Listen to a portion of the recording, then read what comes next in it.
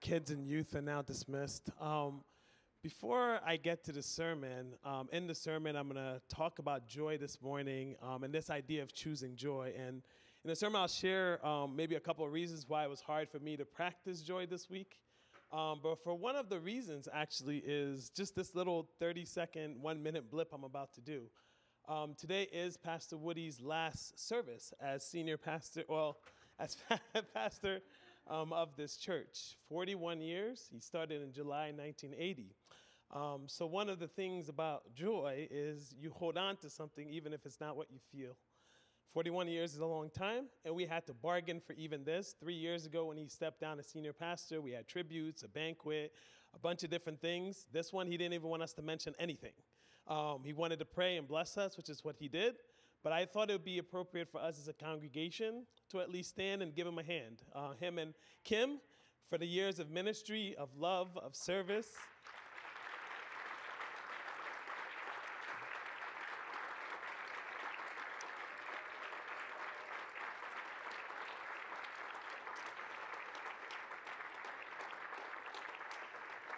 Pastor Woody and Kim, on behalf of this church, I would like to say we love you, we thank you, and we're grateful for you.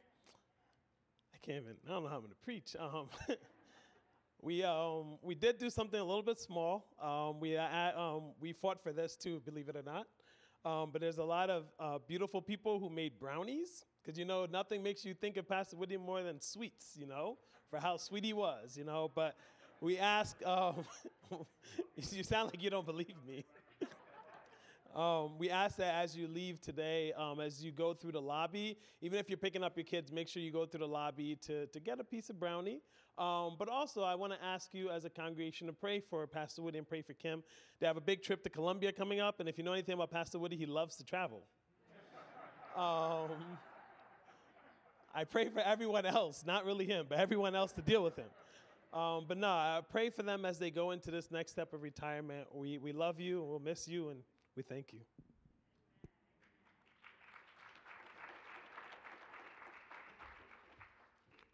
So let's talk about joy, huh? So we're in Advent, and so this Advent season, I've been trying to kind of pose all these themes that we go through by simply asking not just what is Advent, but what is this? Who is this Jesus, and what does Jesus brings? Again, for those unfamiliar, Advent is the 4 Sundays before Christmas. It's a season where the universal church, right? I hesitate to say Catholic because when we think Catholic, we think of a Catholic group, but the original meaning of Catholic is all of us, right? Universal, which means whether you're Anabaptist, Protestant, Orthodox, Catholic, Brethren in Christ, all of us, right? It's the entire church stops and waits. And I think in a world that's full of hurry, this is actually a beautiful example. In a world that's full of what's next, and in lives that lives of busy, it's a tense of wait. And we wait in expectation and celebration that the God of this universe, Jesus Christ, comes and is birthed into our world. The blessing, the miracle of Emmanuel, that God who is up there is now God with us. That the King of heaven walked the streets of earth. That the one who was clothed and bathed in radiance has taken on flesh and blood and skin and moved into our neighborhood, into our world. Now, the early church, the first believers, when they talked about Advent, they didn't just think about baby Jesus and the Messiah and the Savior. The word Adventus and Parousia actually spoke directly to the second coming, because they not only gloried in the fact that Jesus came, they looked forward to the day where Jesus will come again. And so for them, Advent was waiting in expectation and celebration when Jesus comes and takes us to glory. And then the middle Christians, if you will, starting maybe in the 3rd and 4th century and kind of codified by Bernard of Clairvaux in the 12th century, says, not only do we celebrate in Advent Christ coming in a baby, not only do we celebrate Christ coming in glory, but we celebrate that right now in between, Christ comes into our hearts.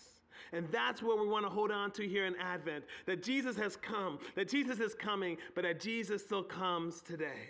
And to flesh out Advent here, you see it on the screen, we do hope, peace, joy, and love. So as we approach these themes, the question has been, how or what does Jesus bring, and how does Jesus bring it through me? For hope, we said, it's an invitation given to us by God. It's a gift that's not just meant to be held on individually, but communally as we seek to transmit Christ into our world. For peace, we said, it's Christ at home in us. But then the challenge is that Christ desires to be at home through us and into our world. This morning, we'll talk about joy. And the question is going to be, what is the joy that Jesus brings? And what is the joy that Jesus brings through us? Let's pray together. Our God, a great joy. We pray this morning that you would be our joy, and that you would be our joy to our world. We thank you that in you we have peace, we have hope. We thank you that in you we know grace and we know mercy. We thank you that in you we have a future, a destiny. We thank you that in you we have joy. So Lord Jesus, our Christ, be our joy this morning. Be our joy with every breath. Be our joy with everything that we say or think. Be our joy with everything that we do. And Holy Spirit, who lives inside those of us who believe, let us be Christ's joy to our world. Let us be the ones who are bridge makers and peacemakers. Let us be the ones who point them to what is not seen. Let us be the one who hold the world that seems to be falling apart. Let us be the ones who are held together by you as we reach out and welcome back home sons and daughters. For the joy that was set before you, Lord Jesus, you've sent the Spirit and you've sent us. Let us be your joy to your world. In your holy and precious name, amen. Here, Bibles, turn with me to Hebrews chapter 12.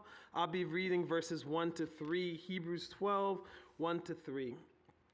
So it'll also be up front. Starting in verse 1, it says this: Therefore, since we are surrounded by such great a cloud of witnesses, let us throw off everything that hinders and the sin that so easily entangles, and let us run with perseverance the race marked out for us, fixing our eyes on Jesus, the pioneer and perfecter of our faith. For the joy set before him, he endured the cross, scorning its shame, and sat down at the right hand of the throne of God. Consider him who endured such opposition from sinners, so that you will not grow weary and lose heart.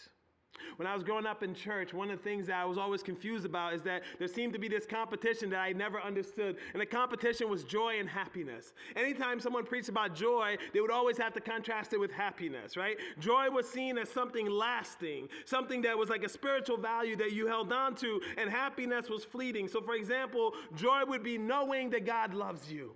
Right? You can't really put your arms around it, but you can hold on to that knowing that God loves you. Whereas happiness will be maybe a time in your life where God interceded for you, or a specific time where you're just like, wow, he does love me.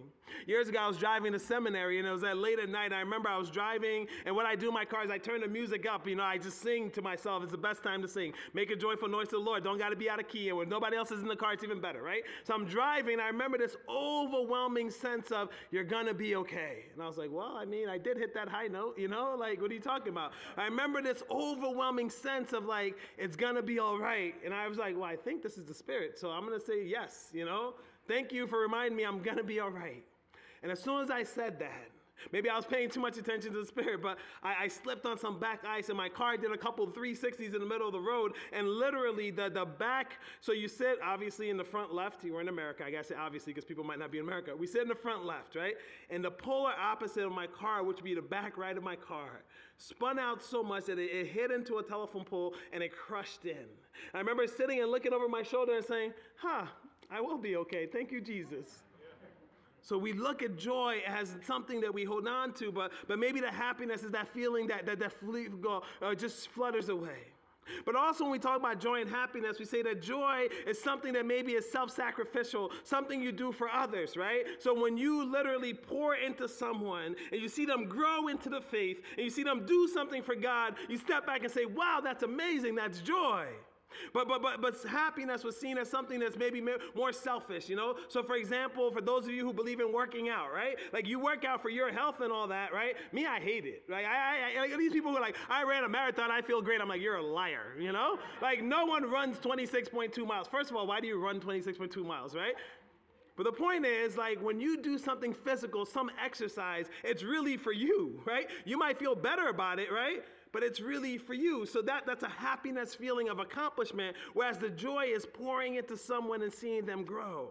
Joy is seen as inner peace or contentment, whereas happiness is outward elation. So for example, back in my younger days, I used to go hiking, which is great for a kid in the city, right? I love when people come into the city and they put their car doors down and they're scared. And I used to make fun of those people until I went to the woods and I heard animals. And I'm just like, well, this is interesting. Why are we out here? You know, like we have this whole thing called civilization. Why are we sleeping here? But when I used to go hiking, right, the joy was in accomplishing making it up the hill. The happiness was standing at the mountaintop, right? So you see these two things and they play together. But the more I dug into this, I realized, though, that joy has to be more than just what we experience.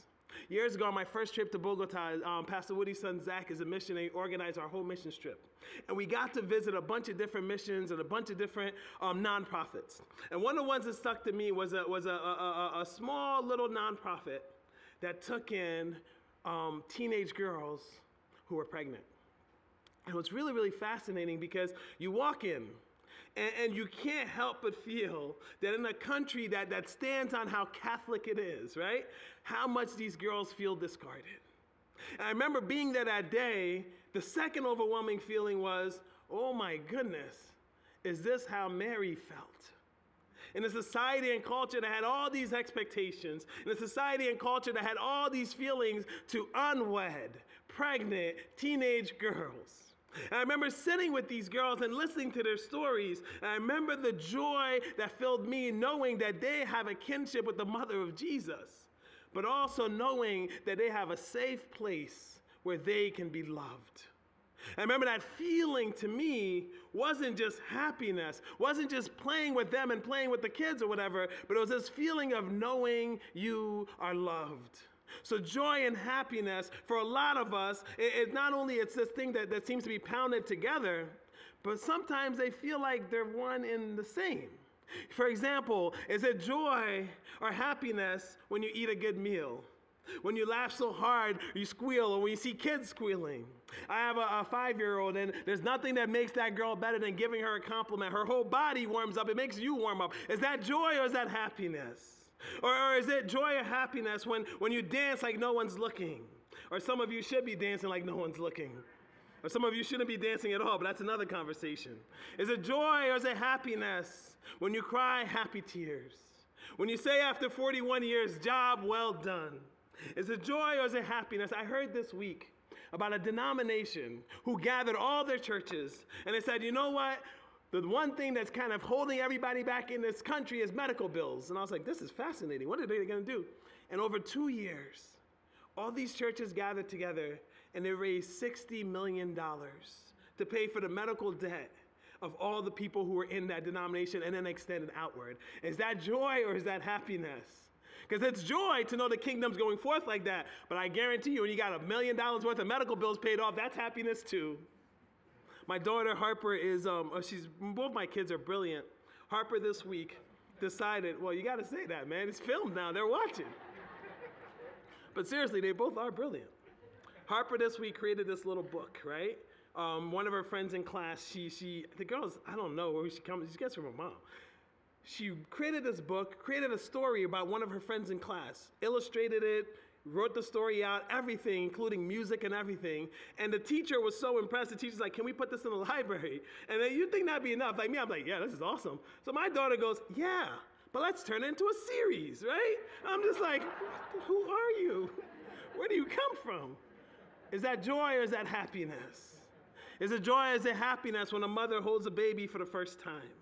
Is it joy or is it happiness when you sit underneath the stars, not only humbled by how small you are, but how great our God is and that God loves you too? Is it joy or is it happiness when you have relationships where you can sit for hours and talk without speaking? Is it joy or is it happiness when it's more than what you feel, when it's more than what you know, when it's more than what you experience?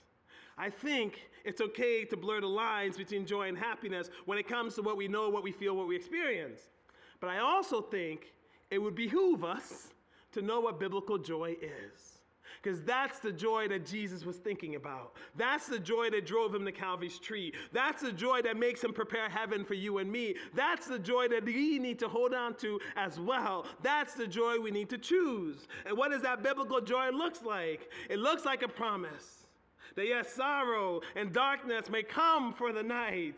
But what? Joy comes in the morning. It's a praise. Like we sang in multiple songs this morning. What? Like Nehemiah saying that the joy of the Lord will be our strength.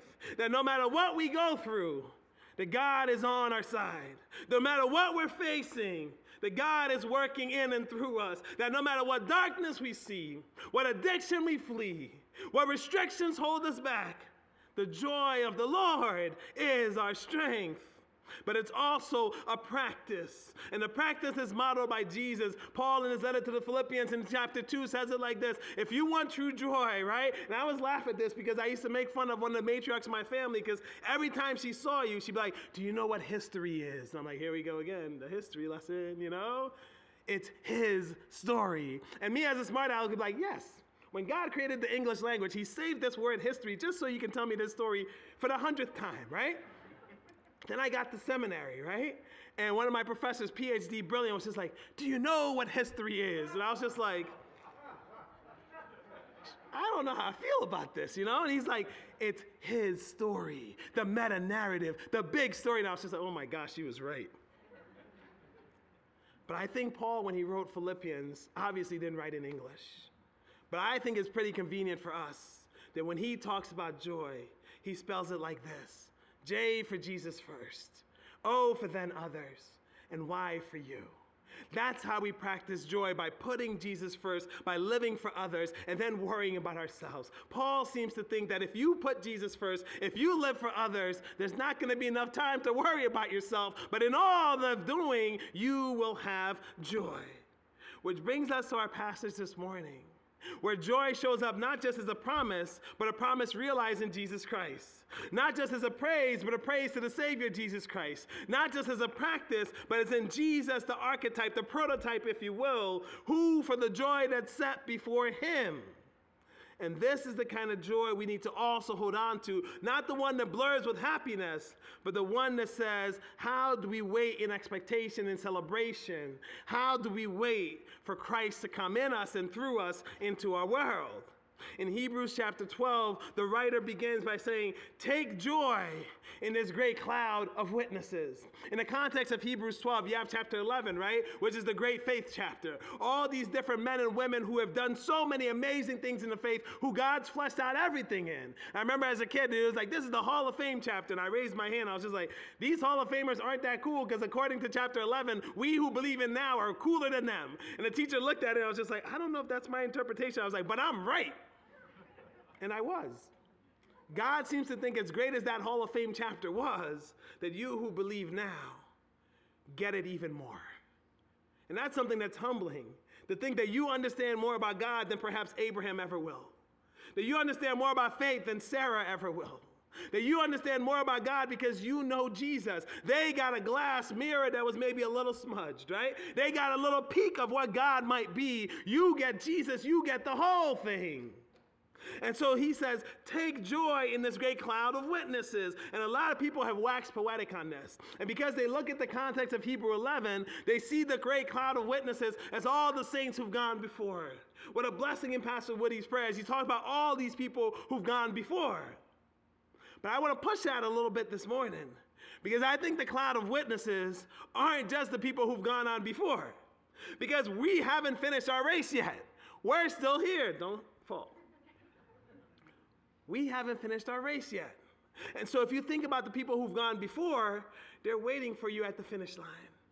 They're waiting for you to welcome you into heaven. They're cheering you on. They're praying for you. They're waiting for you. But in this life, on this side of heaven, you're still running the race. So to me, it's important to think of the cloud of witness, not just as the people who've gone on before, but the sisters and brothers who still remain. The ones who've walked this road with you and keep walking this road with you. The one who is there to pick you up when you fall down. The one who is there to inspire you and spur you on to do good things and to live for Jesus. So it's not just your cloud of witnesses who've gone on, but the cloud of witnesses who live on and who do this life with you. Because if it's a marathon, we can't just celebrate when we're done. I don't think God likes marathons either. He wants you to celebrate while you're here. So when we think about our cloud of witnesses, when we think about how to practice joy, I want you to think about who are your cloud of witnesses today. Because I want you to honor those who've gone on before, who've inspired you. But don't also forget those who are here now, who are inspiring you today. Take joy in the great cloud of witnesses, the ones who've gone on, but also the teammates here today. And then the author says, I want you to make joy by leaving sin behind. The sin that so easily entangles us. And what's interesting here is that sin isn't just, I'm running my race and someone puts a barrier in front of me. That's part of it. But the author seems to be going on this thing as like, I want you to look at this marathon, this race that you're running with perseverance as training. And so some people, when they train, right, they might put on resistance bands or stuff that's heavier. I grew up playing baseball, and you would always have a donut at the end of the bat, and you would swing, and it was heavier. So when you got in the batter's box, it was lighter, and you hit the ball further, right? Like, a lot of people did this stuff where it's like you would actually put stuff on that would hinder you. And I think that's an interesting line, because I think the author's trying to say that, like, sin does both things to you, and you need to leave both of them alone. Meaning that, yes, there's going to be hurdles along the way. There's going to be mistakes that we make. There's going to be us messing up. There's going to be us not walking that straight path. And we need to leave that alone. But I also think the author is saying there's going to be stuff that you do on yourself that you need to leave alone too. There's going to be stuff that you do of your own doing that you need to walk away from.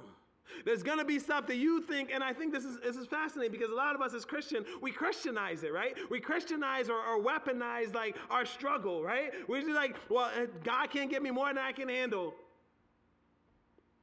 Really? Because I don't serve a God who wants to test you by giving you too much.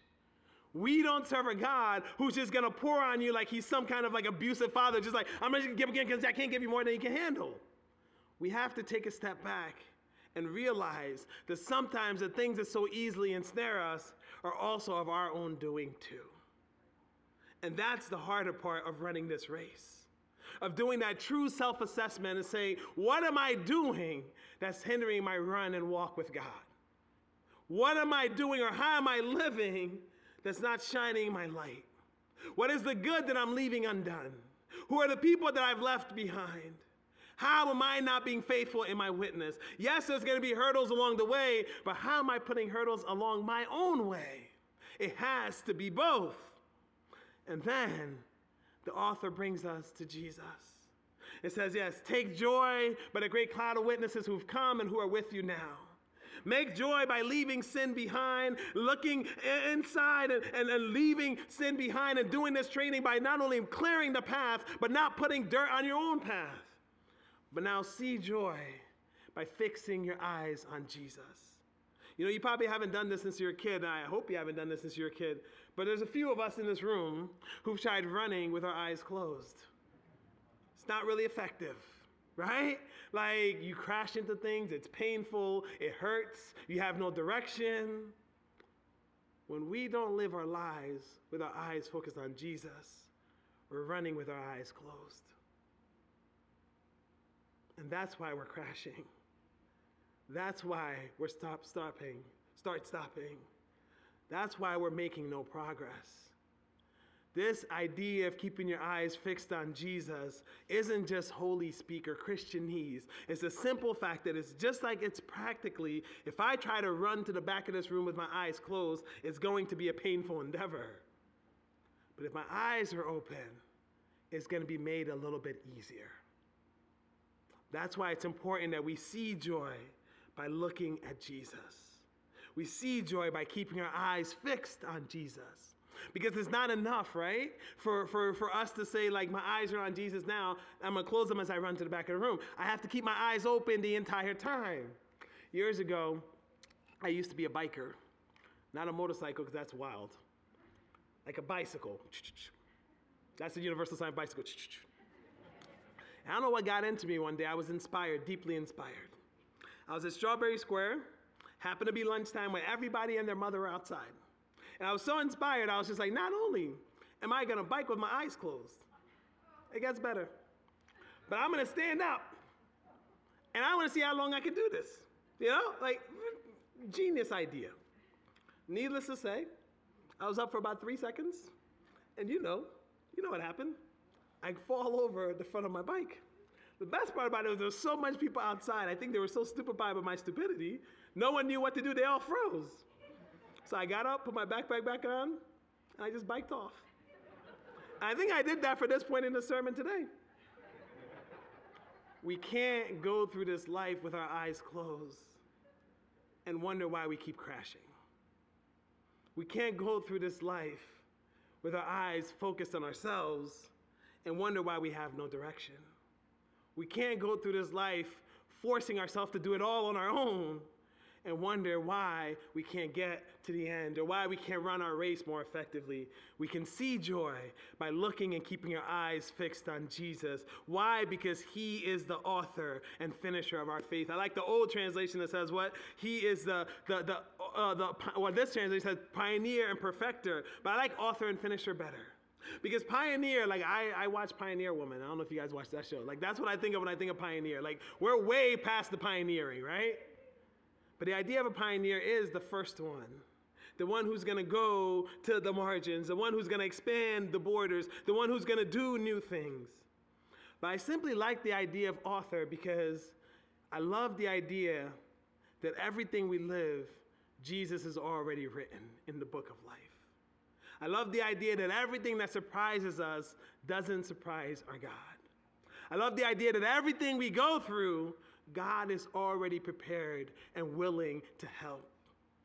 I love the idea that God writes our story, but he writes it with us. So how and what do we do with this joy? This joy has to be Jesus. For joy, for us to have this biblical joy, Jesus has to be the archetype, the model, the prototype, the one to be followed. I love Scott McKnight. He's brilliant in many things. And one of his favorite quotes that I read a bunch of people quoting this year is like basically him saying, you can't be a follower of Jesus unless you follow Jesus. People are like, this is amazing. And I was like, Scott has said a lot of brilliant things, but that one seems pretty like common to me. But it's true. It's true. You can't be a follower of Jesus if you're not following Jesus. You can like Jesus. You can even love Jesus. You can think Jesus is great. But if you're not submitting your life to Jesus, if you're not living fully for Jesus, if you're not following Jesus, you're not a follower of Jesus. If he is the model, if he is the prototype, we have to be following him. And I love that Jesus, for the joy, again, it wasn't a feeling, but it was the future that he was looking on. It was a destiny he was looking for. And because of that being together forever, he endured the cross. He took on the scorn and the shame. And now he sits at God's right hand. What joy must be in his heart. For now, he has the model for us. What joy can be in our hearts. And I love that the passage ends by saying, yes, you're running a race. Yes, it's not a sprint. Yes, I know you're tired. And I love that. Because there's many of us in this room who are tired, who are at our wits' end, who are fighting just to breathe, who are fighting just to be faithful. There's so many of us who are fighting not to grow weary and to lose heart. When the writer writes this to Hebrews, it was to a church that was being persecuted and killed. It was to a church that to say the name of Jesus could mean sudden death. It was to a people who weren't even sure what their future lied. Yet this writer says, I want you to keep your eyes on Jesus so you don't grow weary, so you don't lose heart. And that reminded me of this quote from Henry Nouwen, which I shared last year. And it's a quote I hold on to. It's been a whole year and I'm still holding on to it. Because Nouwen says it like this: joy does not simply happen to us.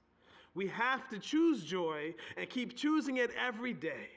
It's important to become aware that every moment of our life, we have an opportunity to choose joy. I think God has a sense of humor because I had to practice that every day this week. You know, we were talking about like saying, Pastor Woody's last Sunday, and there was part of me who's grieving that, right? He hasn't just been my pastor, he's been my mentor, my friend, my prayer warrior. So there's part of me who's grieving that. But honestly, that's been the littlest things I've battled this week. Yesterday, we said goodbye to Jermaine Hernandez, 36 years old, mother of 2. Previous in the day, I watched from my house and later on in church that my family said goodbye to my uncle who was murdered and killed in his own house.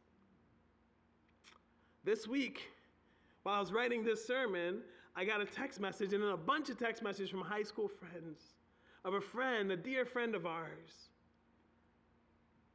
who woke up one morning, went to work, and died. We don't know what happened yet. He's not even 40 years old. He was a track coach. He's in better shape than all of us. Motivated some of us to get on the treadmill. And yet, I felt God saying, this is what it means to choose joy. It's not that I don't know you're weary and tired. It's not that I don't know it's hard, but I still need you to choose joy. And what's interesting is my friend Tony, who died this week, said something, and it's his last social media post, actually. And he would always say these things, so you didn't take it for granted. But the fact that he posted this less than 24 hours from dying made it resonate with all of us. And this is what he said in his post. I'm at that moment when I see life not through the older version of lenses, but through a different perspective. I rise this morning with my spirit filled with joy. A joy of appreciation, of gratitude, of thankfulness, that no matter what steps have been made, I am here today. I'm rejoicing because what is in front of me, nothing that is in the past can measure up to. I'm walking in this light 100%. Rise and shine and choose joy. I think it's fascinating that he thought he was writing about his life here on earth. I think it's fascinating that he thought he was writing about, hey, I'm getting ready to be 40 and there's a new tomorrow. It's going to be amazing. But I love that the joy he spoke of is a joy he couldn't have even imagined. And I love that as much as we grieve, he was right. Nothing could prepare him for heaven's light. And I love that the joy that he spoke of in this simple little quote is now realized as he's in our Father's arms. We must choose joy. And the joy we must choose, one that says Jesus is the promise that this darkness will pass and joy will come in the morning. The one that says that Jesus is the one I praise, for his joy is my strength. The one that says, I will live, emptying myself out, putting Jesus first, living for others, and then worrying about myself. But also the one that says, if God is the most joyous being in the universe, if God is the one who gives me joy, I want to have a joy that transforms not only me, but the world around me. But it has to be a joy that we choose every single day. A joy that comes not just knowing that God loves us, but living that God loves us. Not just looking because we've looked in the past, but keeping our eyes fixed on Jesus. The joy that comes knowing we're on a marathon, but praise God for the witnesses who've come before, for the teammates we have now, and yes, even for the teammates to come. Choose joy by choosing Christ. Amen? I'd like to invite up our worship team. We're going to close. Pastor Hannah said I shouldn't depress you guys, but we're going to go a little peppy, so that's what we're trying, right? Try to lift it up. It's joyful. But as we sing this song, I'd like to invite any of the pastors in the room will be up here for prayer, for anything that you've got going on. But as we sing the song, I think it's Angels We Have Heard on High. It is a song that makes me joy, actually. But as we sing this song, may you be reminded that the joy that Christ brings, the joy that Christ desires to go through you, is a joy that can heal you, transform you, but also heal and transform our world. Let's stand and sing together.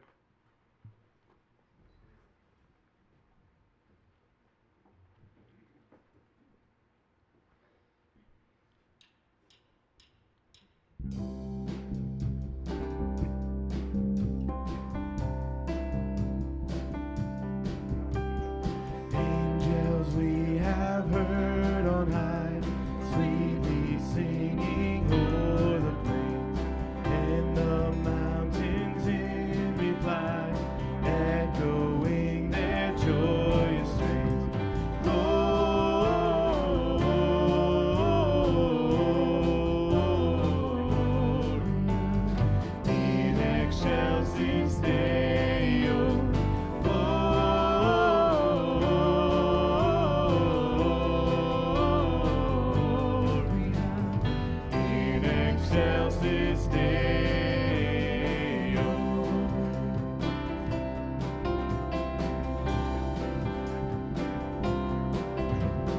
shepherd's widest jubilee, why your joyous strains prolong, what the gladsome tidings be, which inspire your heavenly song.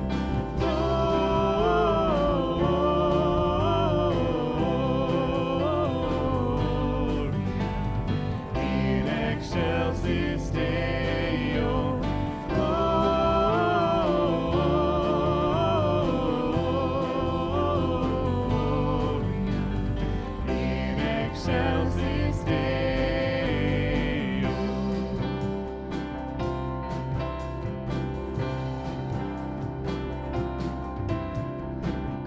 To Bethlehem and see Christ, whose birth the angels sing. Come adore on bended knee Christ the Lord, the newborn King. Gloria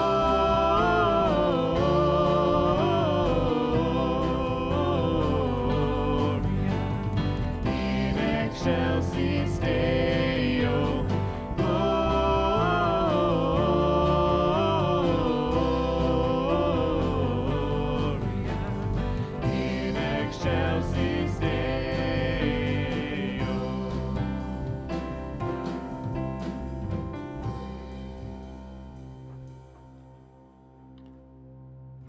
One of the greatest blessings of our God is that He is the God of joy. I love that this God that we serve, that we worship, that we adore, is a God who's the most joyous one in the universe. I love that line. I was thinking about it this week. I think one of the great tragedies that we do is that we think we're more loving than God's loving, or we think we're more joyful than God's joyful. I have a neighbor who I think is probably more Christmassy than God, but that's another subject, right? As we go forth this week, may we remember that everything that God is what God desires us to be. And that everything that God gifts is what God desires us to gift. So how are you finding and holding on to joy? And how is God calling you to share that joy with your world? Our Father God, we thank you so much that the most joyous being of the universe desires us to be in relationship with us, to welcome us back home, to live inside of us, to send us into this world. Lord Jesus, our Christ, we thank you for coming as our Savior, for leaving heaven to come to earth, for walking these streets to show us how to live and love to please God, for the joy that was set before you, going to Calvary, despising the shame, despite the shame, despite the scorn, that you were broken, that you were naked, that you were humiliated, that you were treated as a criminal, all so that we can be saved. But Lord Jesus, our Christ, we thank you for the power of the Holy Spirit that raised you from the dead, and we thank you for the power of the Holy Spirit that now lives inside of us, and we thank you that with joy you sit at the Father's right hand as you prepare heaven for us. Now, Holy Spirit, help us to know joy. Help us to keep our eyes fixed on Jesus. Transform us with the joy of the Lord. Let it be our praise, let it be our strength. Let it be our reminder that joy does come in the morning, but most of all, let it be our call and our work to the world. God of joy, transform us and heal us with your joy so that we can be transformed into healers and people who transform our world around us. We give thanks for the witnesses, the cloud of witnesses who've come. We give thanks for the teammates now, and we work even more for the teammates to come into your kingdom. Lord, help us to hold on to joy. For you, the God, our joy, gift us joy so we can gift it to our world. In your holy and precious name, amen. God bless you all. Have a great week.